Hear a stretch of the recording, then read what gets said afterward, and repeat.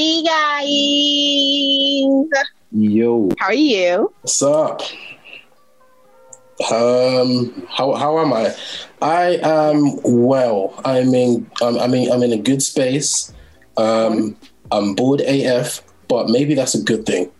It's not everyday excitement. So I'm not mad at that. What about you, David? How you doing? yeah, you know me. I'm feeling a little bit weighty, but I am also grateful as always, or fighting to be grateful as always. And yeah, looking towards the future. How about yourself, Queen? I'm all right. I'm a little bit busy lately, but I think I'm grateful. I'm like, do you know what? I am actually really grateful. I need to just say things with my chest and let them be. Sometimes I'm trying to be extra polite to the world, but you know what, Stacey? Live in your truth. I'm gonna be living in my truth, but guys, I'm living in my truth. I'm grateful. I'm here. Like, I'm thankful to God, and let's do it. So, thank you guys for listening to us. You're here with me, Stacey. myself, Phil. And David the J. You know, guys, I'm trying to think. I'm not going to do my intro for a little bit. Just I'm trying to think. Okay, can I try a thing? Yeah, no, that's fine. That's fine. All right, thank you. It's a safe space. I'm gonna miss it, but yeah, no, do this. My truth. I like that. Come on. I mean, Come on. hopefully it comes back, but for now, he's missing. He's taking a little break. You know, everyone needs a little vacay. Everyone needs a little vacay, you know? Love it. Wait, so if you're personifying this person, is that your D'Angelo side? Hey, man, my D'Angelo side been dead for a minute. This is my Mr. Rumble. Oh, okay. But he's highly inspired by D'Angelo, just like the rest of me is. Okay, fair enough. All right, cool. So it's that point of the show where, we sing a little song.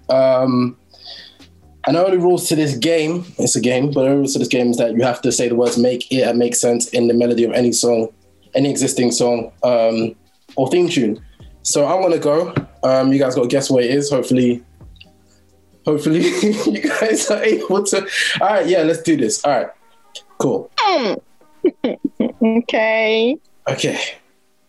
Make it make sense. Make it make sense. Make it make sense.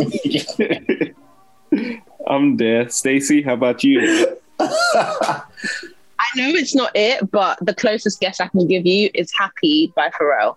Wow. And I'm just going to leave it. I'm just going to leave it there. Left field. The I'm closest. just going to leave it there. The closest I can give you. And I know it's wrong, but I tried. There's a black person somewhere on both songs, so I guess. The thing is, yeah, I did the chorus, but the chorus is the same melody throughout the whole chorus. So I would have just been doing the same thing over and over and over again. So I'm not even going to do it. But yeah, David, what song is it, please? It's Peaches, Justin Bieber, and all the other black brothers. Daniel Caesar, Giveon. There we go. Is it Giveon or Giveon? You know what? I'm going to stick with Giveon for now until I'm corrected. Fair enough. Stacey, did you know the song, right? I do, but do it again for me. Sorry. Make it make sense. Make it make sense. Make it make. I don't know why it sounds like an advert, but I hear that. I hear it does sound like an advert. It does. Yeah. You sound in Georgia. Yeah. It is what it is. That's what it is. But that's a good song. I say we get into the topic of today. So today we are going to be critiquing critics. I say that nice, but that's not exactly what we're doing. But we're going to be talking about criticism and critique all up in this thing. Now, criticism is a very featured part of it's a very featured feature of our industry, the entertainment. Dude, that's so meta. That's so meta. Oh my god. Feature, man. That's a gross. But yeah, it's very prominent in our industry, as we know, from things like Rotten Tomatoes to even how movies get made. It's very involved in the process, and TV as well, and just audience consumption. You know, conversations on Twitter and social media about whether something is good and why it's good and how it's good. And so we're going to explore a little bit of that today. And critique comes in all shapes and forms, you know, from the individual performances of an actor to the production details, like what lighting they used and the color grade and the edit and the soundtrack, to the whole story in itself. Like, oh, that was a terrible story. Oh, that was a good story. Now, as you can imagine, a lot of this stuff is kind of arbitrary, you know, because art is a very hard thing to define as good and bad. Or is it? Or is it? My question to you guys, my first question to you guys is, how would you define the purpose of critique in our industry? And I have a follow-up question, but I don't want to overload you guys. So I'm going to start with the part A of my first question, which is, how would you define the purpose of critique in our industry? Stacey? That being specifically. Oh, that's so heavy. Ooh. I wasn't expecting that. Okay, how would I define the purpose of critique in our industry? It's hard because I think the industry is it's diverse in terms of it's not diverse in terms of diversity, but just the different opinions and the different people that are in the industry have different opinions. So I don't know how I'd describe it, the purpose of it in the industry. But for me, the purpose of critique for me, I think it's easier for me to elaborate on in this industry. I think for me, it's more so to learn from, and also to basically build a standard on, or to figure out what the standard is for good and bad. When I look at critics, like movie critics and Rotten Tomato, when people in the industry talking about what they've watched and critiquing stuff in general, it's basically sets a standard for what's good and bad, or what's trending at the time, or what is being reflected in society. I think that's my answer. Yeah, sticking to that. No, thank you for that, Stacey. Very interesting aspects. Brother Phil, we coming to you. Yeah, no, just piggybacking on that. It literally just, it's there to let us know what is good, what isn't good. And then, you know, it becomes a bit more nuanced, because then you have opinion leaders, you have this thing called the two-step theory, which is something that I learned back in like year 10, where people's critique, we learn what's good based on the popular guy's opinion, basically, or whoever we're following. And obviously now that everything's so fragmented in terms of who we trust, who we believe, whose opinions we ride off of, and that could be anyone. So the two-step theory is constantly in work. I know there's some films that I watch simply on the basis that a certain person may have recommended it to me. And I know that there's some people who look at my opinion for that as well. So then it goes into like this general loop where it's like, oh, if he likes it, then yeah, it's probably a good movie to watch or something like that. Or if she likes it, then yeah, I guess I'll watch it type thing. And then also there's also the antithesis of that kind of, where it's like, if you like it, I'm definitely not watching it. So there's that as well. But yeah. Yeah, there's a lot. I said, if you like it, I'm definitely not watching it. Oh, he like that? Yeah, that's not for me. I love that, because that's a bit of me. That's a bit of me. When I hear someone say like, oh, yeah. Like, if I liked a film and Stacey liked it as well, I asked myself, did I actually like it? Rom-com specifically, I'm thinking, did I actually like it? Because I know our tastes are different. So I'm thinking, are you sure you liked it, Phil? Are you sure? I agree. No, I hear that. Yeah, no. But David, what about you? Oh yeah, no, for me, I definitely agree with what you guys are saying. And I think also for me, it's a lot about growth. It's about seeing what's worked, what hasn't worked, so you can implement it into your own thing, and so that the industry as a whole can continue to grow and create more, you know, groundbreaking, culture moving pieces and stories.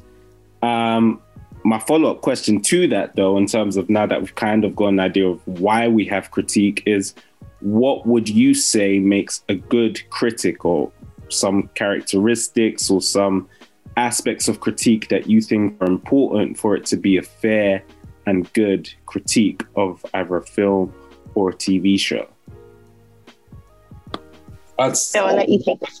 I'd say one important aspect is knowledge, at least a significant amount of knowledge in that field, and not just like intellectual knowledge, but more so knowledge that you could communicate. If you can't back up why you rate or don't rate, or your thoughts and opinions and feelings towards a piece, in my opinion, you're a terrible critic.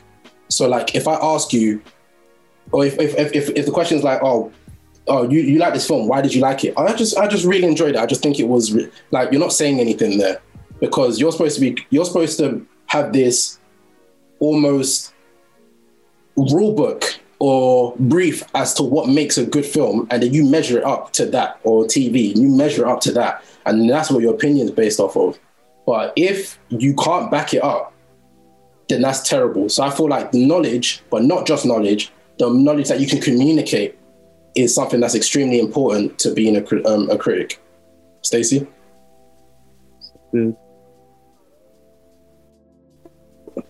Yes, I think that's really good.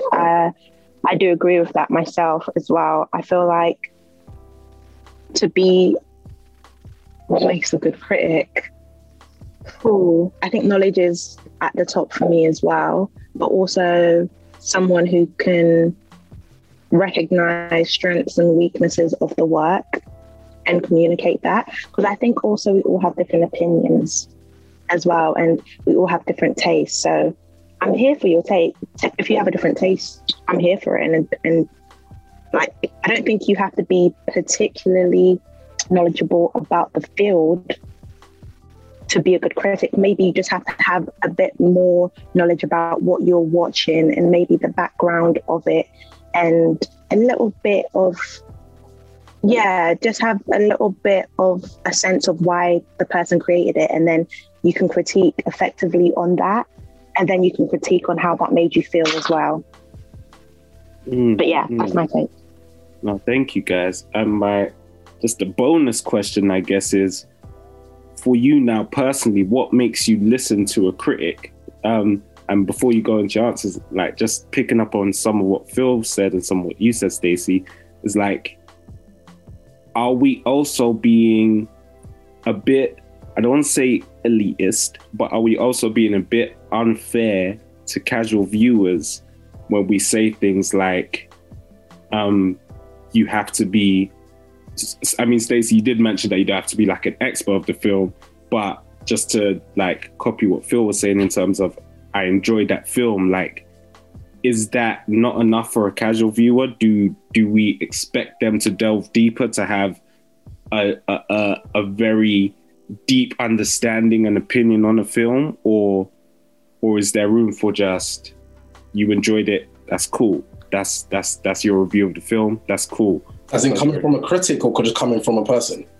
From a casual viewer, casual audiences. Then they can say whatever they want. I feel like a casual viewer can say whatever they want. People ain't got to rate it though, if that makes sense. Whereas a critic, your whole livelihood is based on people rating your opinion. Your opinion has to be the dog's bollocks, because you're a critic. You see what I'm saying? It has to be top notch. You can't have a bad opinion. And as soon as you have a bad opinion, suddenly everything you've said has come into question, because literally people are coming to you for your opinion. Does that make sense? So a casual viewer, there's a space for a casual viewer. That we have Twitter in it. Anyone can say what they want about a film, but you're not going to be held to the same esteem as a critic. You just won't, if that makes sense. Like, even like myself, when it comes to certain movies, there's some people I just don't ask whether they liked it or not. And there's other people where if I do ask them, I'm not asking them because I feel that they're going to give me a critique or a view that I trust. I just ask them to see if they enjoyed it, because I feel like primarily films are there to be enjoyed. Whether it's a good film or not, who cares? Like, Coming to America is not a good film, but I enjoyed it.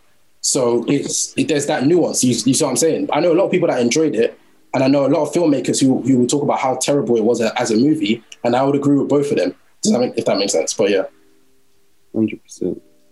No, that's good. That's good. I would say, in terms of being a casual viewer, do you know what? I kind of respect. I really, not kind. Opinion, their take on. You're going like, in and out. The last thing we heard was I respect. Yes, sir. Okay. Okay. We're gonna breathe through this. It's gonna work. Let me know if I go in and out again, guys. Yeah. Yes. Okay, thank you. I was saying that I really do respect a good casual viewer's critique.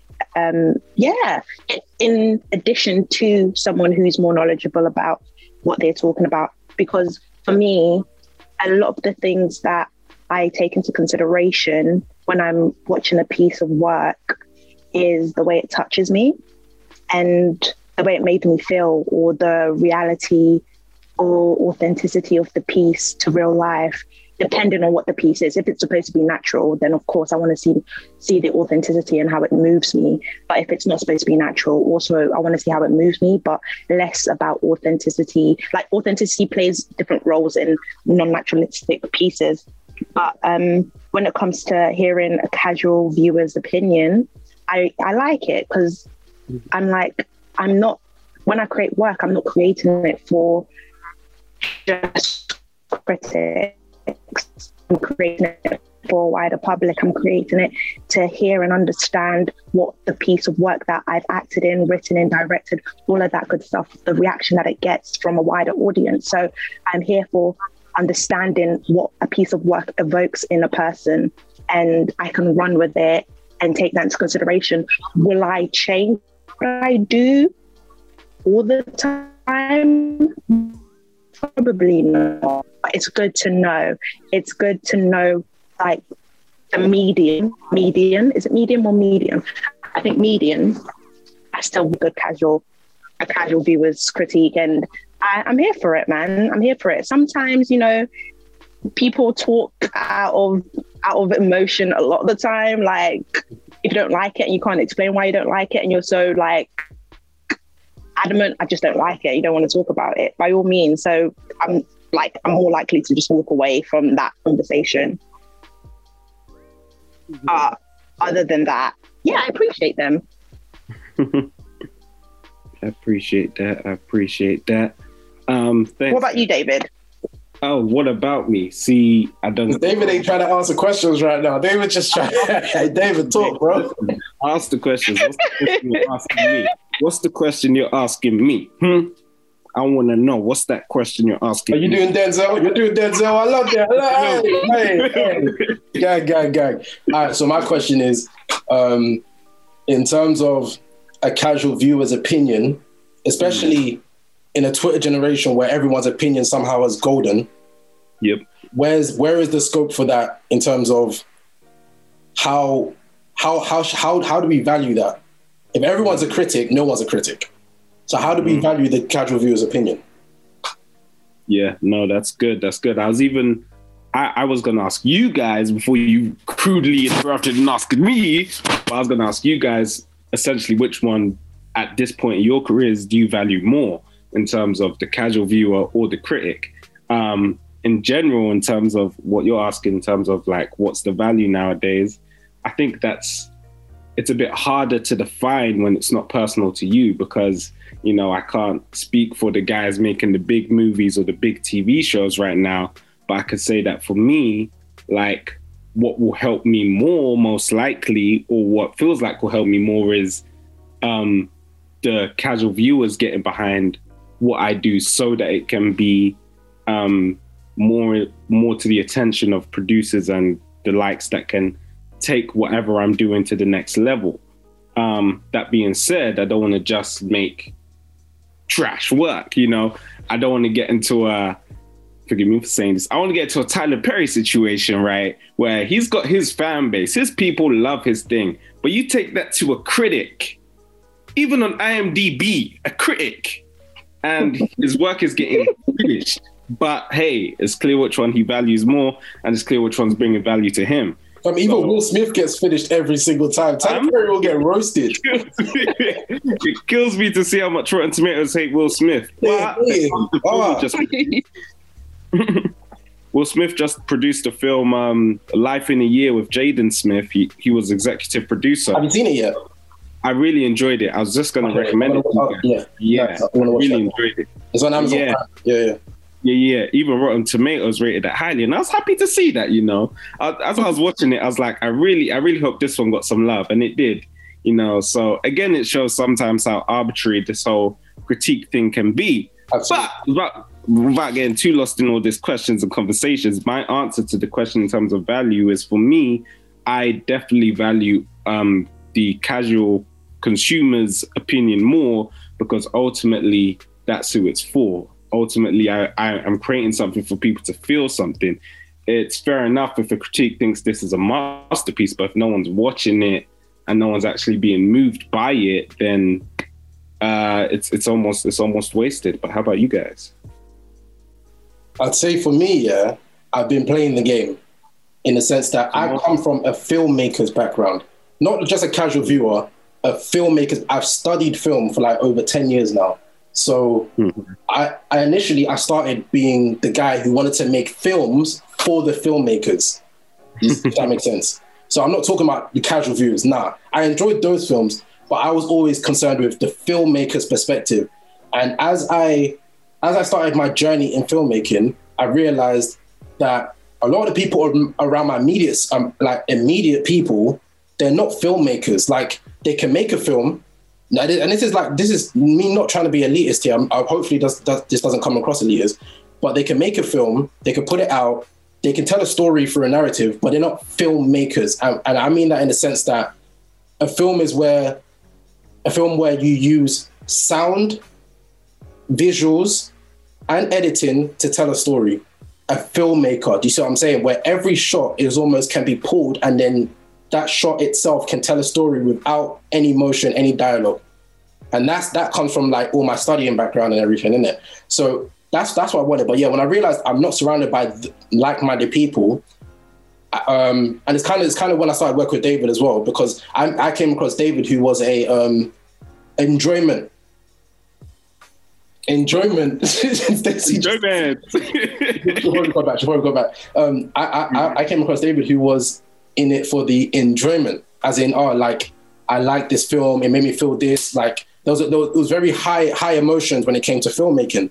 So for me, I'm at a place right now where it's like, I'm doing this for the public opinion, not public opinion, but like the public view. I just want people. I don't really care what the critique is on my work too tough. I just want people to be moved by it. But I know that when I get the capital and opportunities to be making films more regularly, I'm gonna go back to what I started with. But right now, I'm just playing the game in the sense that I'm making stuff for people to be moved. I want people to be moved, but my heart has always been in actual filmmaking, not like a narrative on screen, like actual filmmaking. So when I get the opportunity, that's what I'm going to be doing. Until then, I'm good with this. Like, I don't. Hopefully, this doesn't come across elitist, because I don't see it as one is better than the other. I just see them as very different, especially nowadays where we have so many different options in terms of what we can watch and everything, and how you can make your own cult following online, and you can have people that will just watch everything that you make just because you made it. # Christopher Nolan. Like, no one stops and goes, is he actually a good filmmaker? They just love him.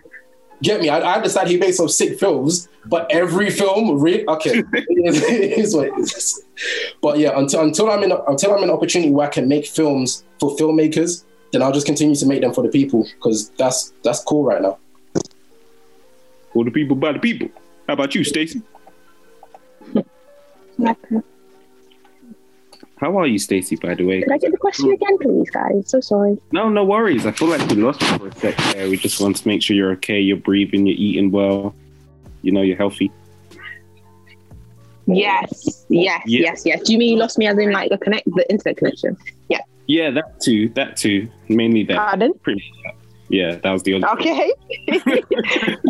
yeah. Sorry, I had to make sure that was sorted. Having a bit of like internet issues, but hopefully it will be sorted from now on. Went to sort that out. But Yeah, if you give me the question again, I'll be...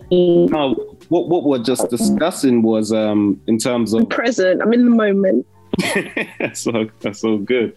Well, yeah, in terms of what you value more in terms of when you're creating your work or when you're doing your masterpieces as an actor, are you looking for the commendation from majority casual consumers or majority critics and experts in the field?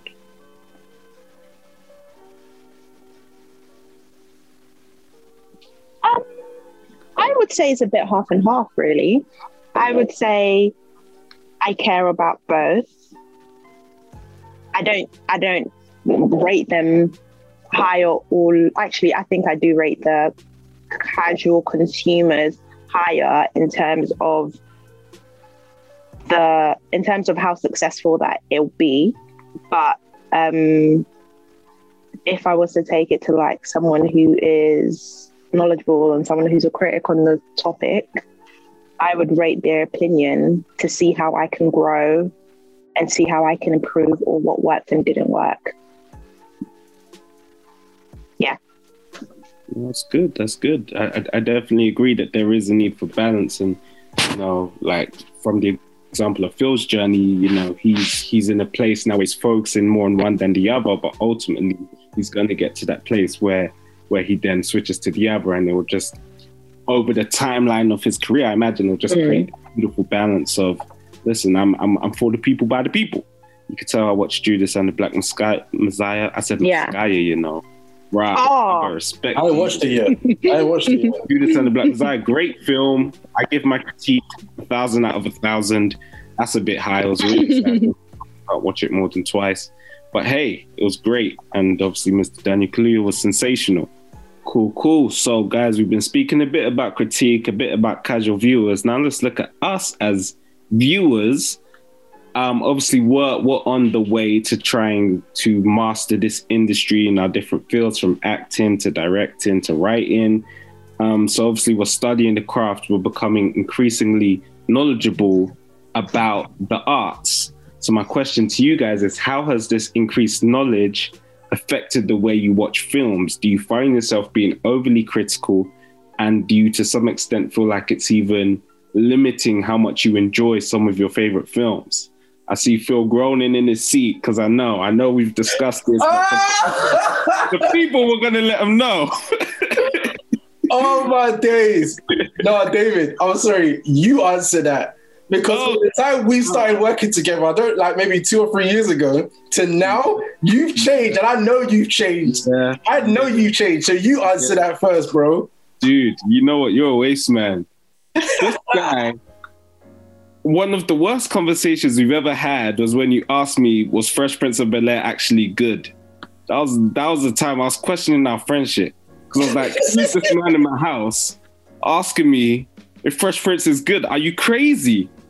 And then obviously we broke it down and I did some research and I've grown in my time and everything. And I still hold that it's flipping good, but it's more enjoyable than good. And that is a distinction I've learned to make over the years in terms of there are qualifications. You can say it's westernized qualifications if you want. You could say it's whitewashed qualifications, because who makes the qualifications at the end of the day? But at the moment, in this present time, there are very noticeable beats or qualities that top tier stories, films, TV shows have. And when you're researching and learning about these things, you learn what they are, from how to properly pan out a story so that it hits story beats, to show character development within the story in a good way, to have a satisfying ending, to make your characters likable. These are all key things that have been shown to make a story good.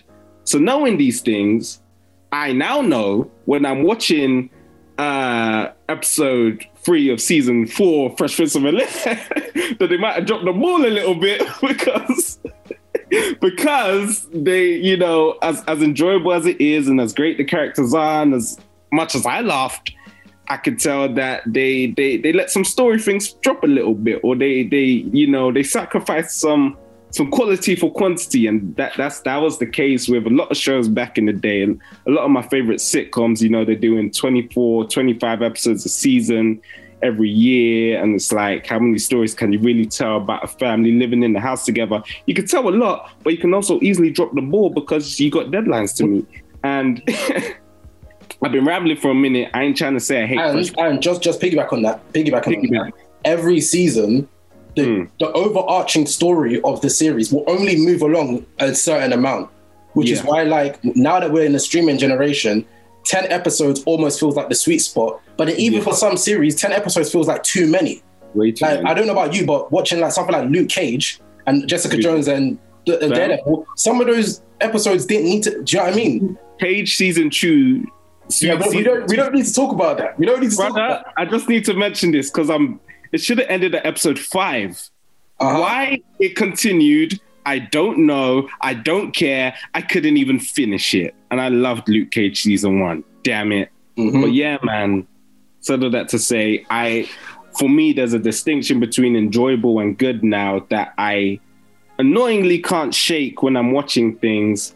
But to acknowledge something as enjoyable is still important to me, because at the end of the day, I prefer things being enjoyable than good anyways, because I know that this is something I can watch with my family. It's just like I can watch with my future kids. I don't have to be picking brains every time I'm watching something, even though I'm at a place where I do really enjoy that now too. Overall, for me, it's always going to be about how much you enjoyed it, how it made you feel. And I think that's achievable, even with a piece that critiques would say is Wild Wild West. I mean, I hear what you're saying. Core. Do you feel like there's space for both of them? As in, there are circumstances where 100%. You would prefer this film to be good more than enjoyable. And obviously, the thing is, I feel like it being good that by default makes it enjoyable, but it being enjoyable doesn't make it good. So are there some circumstances? Sorry. By default, it is as in it being enjoyable doesn't by default make it good. Yeah, I feel you. But it being good makes it enjoyable. It being good by default makes it enjoyable.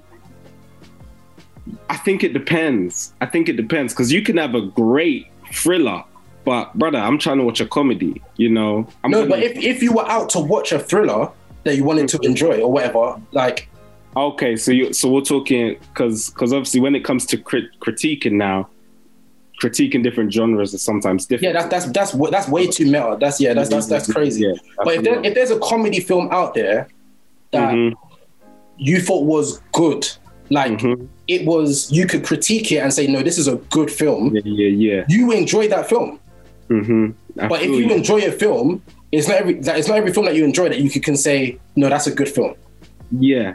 See, again, I hear that. I hear this. I'm with you. But also, other factors begin to come into play, because I definitely hear what you're saying, but I think I'm seeing it as, okay, enjoyable, but maybe not that good, versus good, that's enjoyable, but I still prefer the enjoyable one for other reasons. For instance, it's got Will Smith in it, or it was something I watched as a kid, so I will always uphold that enjoyable film over the good one that's also enjoyable by default because it's good. Yeah, so that's not necessarily what I'm getting at. What I was trying to say is, like, okay, so I'll ask a question that will lead into the actual point. But the question is, has there been a film that you've watched that you thought was good but you didn't enjoy it? See, you asked me that question. As in a specific genre. I can't think of one. Wait, a specific genre? I mean, in that case, I mean, if you can't think of one, that's fine. I believe you. Do you know what I mean? Like, no, but I can think of, like, because I'm thinking comedy, romantic comedy, sure. But in terms of like thrillers and all of that, I can list a couple, but that's probably more to do with the fact that that's not my genre anyway. Okay, so I'm saying genre specific comedy. Okay. Has there been a comedy that's good that you didn't enjoy it? Nah. Because almost by default, especially with comedy, if it's good, that means do you know what I mean? So because of that, do you think there's ever been a circumstance where when you're about to watch a film and you're looking for this film to be good more than enjoyable? Ever? Because I know you said that you prefer, you basically said you always prefer enjoyable over good. So I'm asking, have there ever been a circumstance where that's shifted? You know what? For you got me. Damn it, you got me. Because when I'm enjoying a film, I'm hoping it's good. Do you know what I mean? Like, I'm hoping they hit the beats. I'm hoping they get there. I'm hoping. So yeah. No, you got me. Damn it, you got me. The thing is, I wasn't even setting out to get you. I was just trying to explore in it. But yeah, explore that. This ain't Dora the Explorer. Leave me alone. It's a podcast. And PQE with me and that. Leave me alone.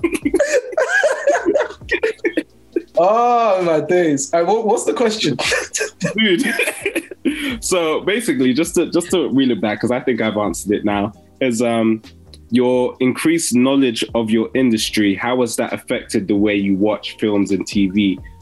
Has it then negatively impacted your enjoyment of it? So, like I said, I come from a filmmaker's background. So the times when I was enjoying a film as a child, where, you know, like, you're not really watching a film, like, you know, it gave you adrenaline. You got hyped up, like, Spider-Man. I mean, like, you get excited. Like, that time to me learning about films happened very quickly. So there wasn't necessarily a point where I, as a free-thinking adult, was watching films to watch them, and then I started to learn about films. So I was learning about films from young. But there came a time when I can't remember what the turning point was, but I think it almost went hand in hand with the ego and the elitism of the film industry, where if you ask a filmmaker what your favorite film is, they have to say something that's won an Oscar or is respected by many people or was directed by Christopher Nolan, right? And I remember thinking at a certain point, like, my favorite film is, like, I think at the time it was like, I really like Think Like a Man. I really like That Awkward Moment. Why am I not proud enough to say that these are my favorite films? Do you see what I'm saying? So it came, I think it was around that point where I was just like, no, I'm going to try sometimes to watch a film just to enjoy it and do my best to get rid of all the knowledge I have as a filmmaker. Because I feel like if you watch enough films, like X amount of films, if you watch enough films, every film is predictable. Every film has similar beats. It is pretty much the same story in and out, right? But if you can get rid of those, it's hard. But if you can get rid of those and just enjoy it, I feel like you put yourself in a decent space. So when I was able to start doing that, that's when I started watching films about 3 or 4 times. So just to answer your question, it's like I had to get rid of my knowledge of film because it impeded me enjoying films at a certain point. And I didn't want that impediment. I wanted to just enjoy the film. And also that married with the fact that I was kind of over the ego of the industry of my favorite film is The Dark Knight, or my favorite film is American Beauty, man. Like, you know, Indiana Jones, like Spielberg just, you know, have you ever seen The Godfather? Like, you know, at a certain point, I started to hate that. I was like, and that was around time I was kind of annoyed. I was like, why is only one comedy film won Best Picture? That's some bullshit. Why does everyone feel like they have to be so serious all the time? But it is what it is. Yeah. So to answer the question, it impeded my knowledge of film and filmmaking, impeded my knowledge of enjoying, and I had to get to a point of unlearning that and trying to watch a film just to enjoy it. It doesn't always work, but yeah, that's where I'm at.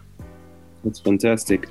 Queen Stacey, I'm so sorry that we've left you quiet for so long. It's okay. But we throw the question to you. Yeah. So with me, I think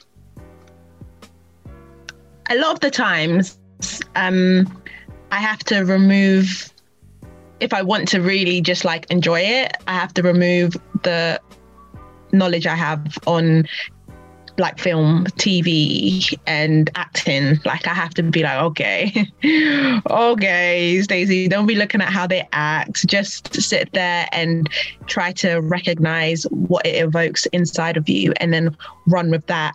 But it's hard to do that. It's so hard. It's so hard to turn that side of me off. And I don't find myself doing it often because as much as I try to turn it off, there'll be something that someone will do. And I'm like, like I really could say, I could really sit down and be like, okay, Stacey, this Tyler Perry movie, just enjoy it, baby. Enjoy it, baby.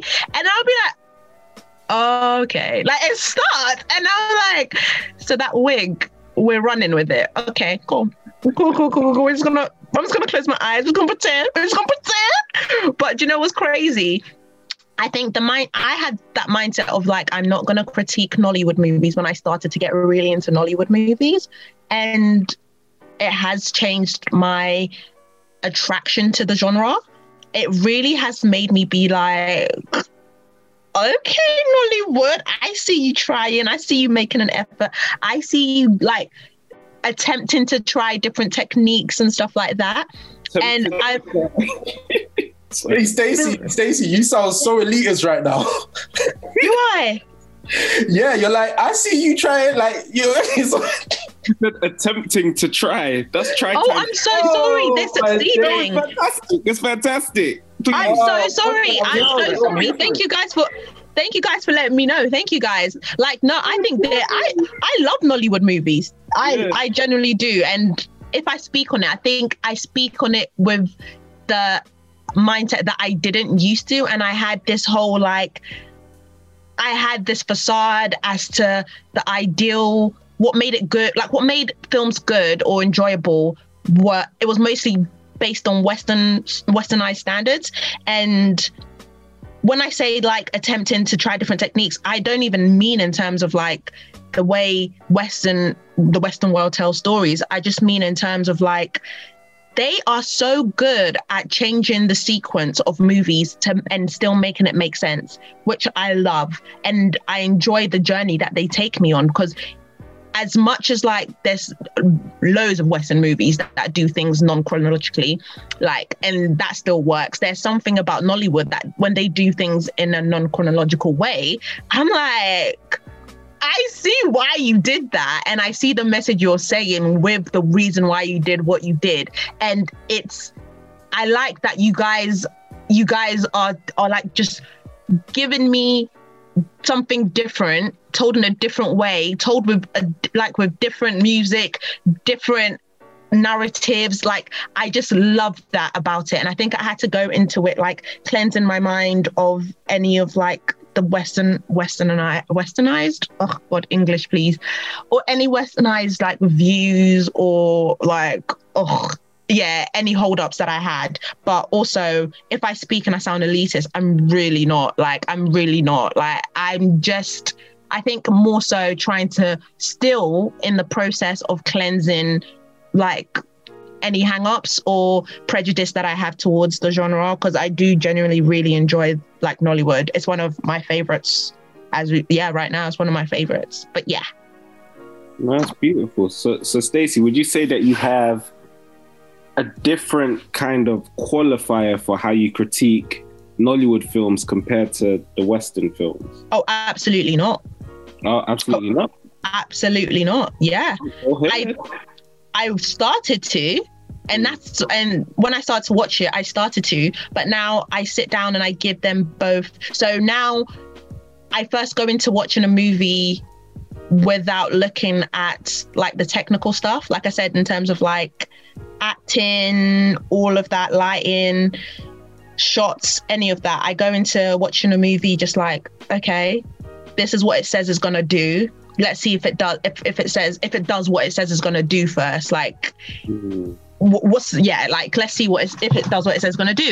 And then after that, in the back of my head, I can start to be like, oh, I actually did enjoy the way they shot this part. Oh, the angle was really nice and all of that good stuff. And I still do have that in the back of my head, but at the forefront, I want to know if it says it's gonna do what it's gonna do. And that's the take I have when I watch like Western, like movies. From guys, is it westernized? Am I saying it right? Because I feel like I've said it like 9 times. English is not an easy language. I cannot help. Bam. You said it right every single time. Sorry, my internet froze for a bit, but Yep. Westernized, yeah. So now I sit down and I give them all the same chance. Even I started watching K-dramas and I give that the exact same chance as well. I sit down and I'm like, cool, what am I gonna get from this? And I think when I sit down and watch it give me what it says it's gonna give me, whether it does that or not, I also by default understand more of like the way they tell stories. Like when I sat down and I watched a K-drama, I was like, Stacey, you don't know nothing. Like, just enjoy this for what it is. Then I was like, oh, they do that so different. And I'm like, oh, I like that because that helps them get to where they want you to get to as well. And I start to just appreciate the way they tell stories, because I think it's very different depending on what country.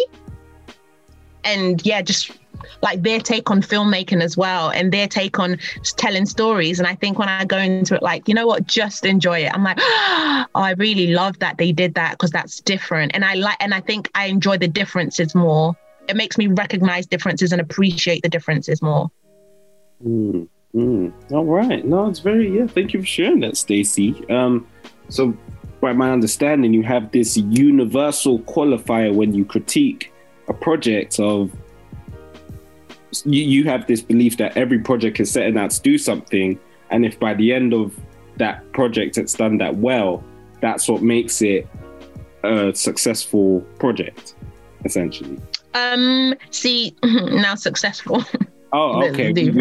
I'm throwing words in the mix that wasn't in the mix. I'm adding. Like, successful is different.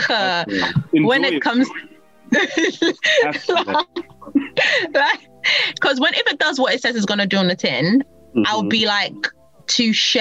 Like you said you were gonna do what you're gonna do. Now, for me, the success of it is that authenticity and what it makes me feel, or what it makes me understand about human nature or about the world, or like if I learn something as well, that's what makes me feel like, oh, to me, that was successful. I mean, they completed what they said they were going to do, but as a whole, I think that's one aspect of the success, but as a whole, there's like all different parts of it that would make it successful to me.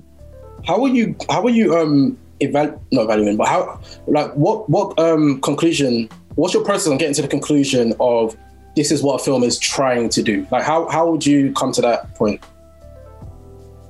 I don't know if it's called a blurb or what's it called? Synopsis. Like synopsis, yeah. So you're free. I'd read the synopsis, and yeah, I run off of the synopsis a lot of the time, and most of the time they don't miss the mark in terms of like telling me what the story is about. But then if I can't find the authenticity in what the story is trying to do, for me personally, if I look at human behavior and the way human beings are, and I don't find the authenticity in that, then I'm like, okay, you said A, B, and C, but it was very like forced. I was like, it doesn't touch an audience. Well, me per se, it doesn't touch me as an audience, but you did A, B, and C, and good for you. Like, I'm more like, good for you, and I can leave it at that. All right, so how would you reconcile this, yeah? So okay. There's a show called Emily in Paris on Netflix. Yeah, I haven't watched it, but I've watched critique on it. Yeah. So the synopsis are somewhere along the lines of Emily goes to work in Paris. She's sent there by her American business to help benefit the company, or something along those lines. The show is called Emily in Paris. Now, at the end of the show, she is the same person that she is at the beginning of the show, as in she doesn't go through a moment of change or growth. Almost everything bends to her will around her. Yeah. But the show is just called Emily in Paris. Now, arguably, it does what it says on the tin. It's not. It's literally just Emily goes to Paris, and then she's in Paris. We just see her in Paris. Like, everything happens in Paris. It's like there's no like indication that she's gonna grow. There's no indication that she's gonna change. There's no indication that she's going on a journey. She's just in Paris. It's just Emily is in Paris. Okay, that is now the show is being recognized. I mean, it's been nominated for an Emmy, but yeah, they got paid off. But anyway, it's commonly accepted that it's a terrible show.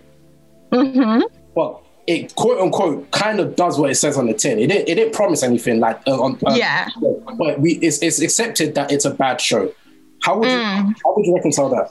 Okay, so with that, yeah, I think as much as it does say what it fulfills what it says on the tin, I think if I take into consideration where it's set, the era it's setting, and the dynamic of the characters and how authentic the characters are to the era, humanity, the way we behave, then I'm like, okay, so as much as you fulfilled what you say you're going to do in a tin, which is very simplistic, you still miss a lot of areas in terms of that authenticity of like where you've set it, the people that are in it, like the lack of story, the lack of development of character also, to me, isn't authentic.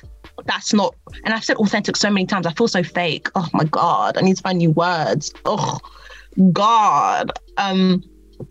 It takes away, like, the lack of character development just takes away from the reality of human beings. I'm like, no one can relate to this. So as much as you did what you said you were gonna do, what's your level of success now? Because to the wider public, or to the purpose of like telling stories, what's the point of telling a story that doesn't transcend? What is the point of that? So I would say that the synopsis helps us get like a gauge as to like what to expect, but also more importantly, everything else that is in the story. So like I said, the setting, the era, the language, the people, all of that also, that's more important than the synopsis to an extent. Okay, I hear that. I hear you and I feel you. Man, I think that this has been a great session. We've spoken a lot about critique and criticism. Before I round up, I just wanted a quick note from both of you guys, because we've spoken a lot about the purpose of critique and its place in our industry, but also to some extent, it can have a negative effect on us as creatives in terms of negative criticism. English is hard today, isn't it? I said negative, as in your anyway. Negative criticism on our work. I just wondered if you guys have any advice on dealing with that. And I'm going to come to the both of you beautiful people. Yeah, okay. I'm really intrigued to hear both your answers as well, by the way. I'm so here for it. But in terms of negative critiques, I don't mind. I think I'm very self-critical myself. So if you're going to critique me something negative, I kind of cushion it. So no matter what I do, I will like break it down and be like, okay, this is what I did like. I can sit down and be like, this is what I did like. But most of the time I'll figure out what I can improve. But if someone wants to come to me and say, yeah, you could have done this, you could have done that, that's fair. That's your opinion. And I do value your opinion, depending on who it's coming from and the way you communicate your opinion to me as well. I will definitely consider it. But did you say, like, what would I advise? So what's the second part? Would I advise people? Yeah, just any tips you have for dealing with negative criticism. And you're touching on it already. So yeah, please keep going. Okay, cool. In terms of dealing with negative criticism, I would just say, like, everyone's allowed to have their opinion, and what, like, depending on what you created the project for, if it helps you, take it on. If it doesn't help you, you can say thank you and you can keep it pushing. But we all, like, everything is about the way you decide to see it. I've been hearing a lot recently and trying to put into practice a lot. Everything in life is, as you get out what you put in, basically. And in that sense, everything everyone says is going to be as useful as you want it to be. So if you want to see it as useful, that's fair and you can use it. But also if you don't, that's okay. And you can continue doing what you have to do in your journey. What about you? What are you guys saying? Finger snaps. So good. We're coming to you, Brother Phil. So my first approach with negative criticism in general is I give it as I'd like to take it. Sounds like a Human Centipede joke, but it's not. Stick a fan. I give it as I'd like to take it. So one thing I learned from a fellow filmmaker of mine is to ask, when someone asks for criticism or critique, I say, well, what do you want to hear? Like, do you want to hear what you did well? Do you want to hear what you could have worked on? Do you want to hear my general thoughts? Like, do you want to know whether I think is good or bad? Like, what do you want to hear? So I ask for specifics when it comes to my work. And when someone asks me for criticism, I ask them for specifics as well. Because I feel like sometimes we overhype, like, because you may come into this conversation with an emotion that I did a really, really good job. But your work in actuality may not be up to standard or to the standard that, like, there may be a level of cognitive dissonance there. So I ask questions to be as specific as possible so you can get specific answers. If, in fact, you get answers that you weren't looking for, I just usually go, yeah, I mean, thanks for those, but mainly I want to know about this, if that makes sense. I want to know about this specific thing. And I'm not really concerned whether you think it's good or not. I just want to know whether you enjoyed it, if that makes sense. And I make sure I make that distinction between the two. Kind of similar to what Stacey said in terms of sometimes when people give you criticism, it's like they're almost trying to create the film in their image when it's still your film at the end of the day. So you have to understand, you have to be ready to hear anything, but also understand that, yeah, you still have a filmmaker's mind, or you still have this, you still have your own agency because it is still your art piece. But make sure you hold on to that, not too tightly, but make sure you hold on to that when you're asking other people, especially people's opinion that you respect. When you're asking them about critique, make sure you hold on to that and you're able to almost weigh up the two, because sometimes we can be so hell-bent on telling our own story that we're not seeing how bad the film is as a film. Not the story, the film. So you're not seeing how bad the film is. But then sometimes we can be so concerned about how good the film will be that we forget about our story. So it's just about that balance of the two, really. So bad criticism is like, yeah, man, if you can't take the heat, get out of the kitchen. That's the way I see it. If you're not ready to have this real conversation, don't ask. Big man thing. Especially if you're asking a filmmaker, do not ask. If you're not ready to have a real conversation about it, please, I beg. Especially ask me, don't ask. Like if you put out some work recently and you come to me and you're like, what did you think of it? Please be prepared for a genuine answer that's not meant to hurt anyone's feelings. It's literally just my opinion of it. And I'm gonna be as respectful as I can, but it's still gonna be my opinion. And it's just my opinion. That's the thing. So, boy, that's my thought. David? Hey, when Tyler Perry writes a script, how many people do you think he asks? I think he asked like 2 or 3 people, but he has their answers written in his head. So yeah, that's a good note on the locations. I was talking about the casting. Yeah, the locations were interesting. Wait, say that one more time, but just put your wig back a little bit, just so I see it in context, right? Hey, we love Tyler Perry, man. We love him. We love him. Just quick for me, definitely agree with what you guys said. I feel like it's important to have a filter, knowing who you're getting feedback from and why. Having trust, and also helps to have some sort of, I mean, not all the time. I think when starting out, it helps to have a relationship with that person because you know that they've got your best interests at heart. Obviously, as you branch out and you go to the unknowns and the masses, you're just whoever says whatever. And yeah, also is to remember your why, I guess. And I think it resonates with something that Stacey said in terms of like knowing why you set out to do this, what you want to gain from it, and understanding that feedback that you're getting is just to help you achieve that goal anyway. It's not for you to change that goal, because then there's no point in you starting. You know, you set out to do something, you finish it. And if people don't like the final project or the final product, hey man, that's something you got to deal with. But ultimately, we're telling stories to hopefully touch people, but we're also telling stories to free ourselves a little bit, get stuff out of our own chest, and a vibe, so you got a big vibe. That's part of it.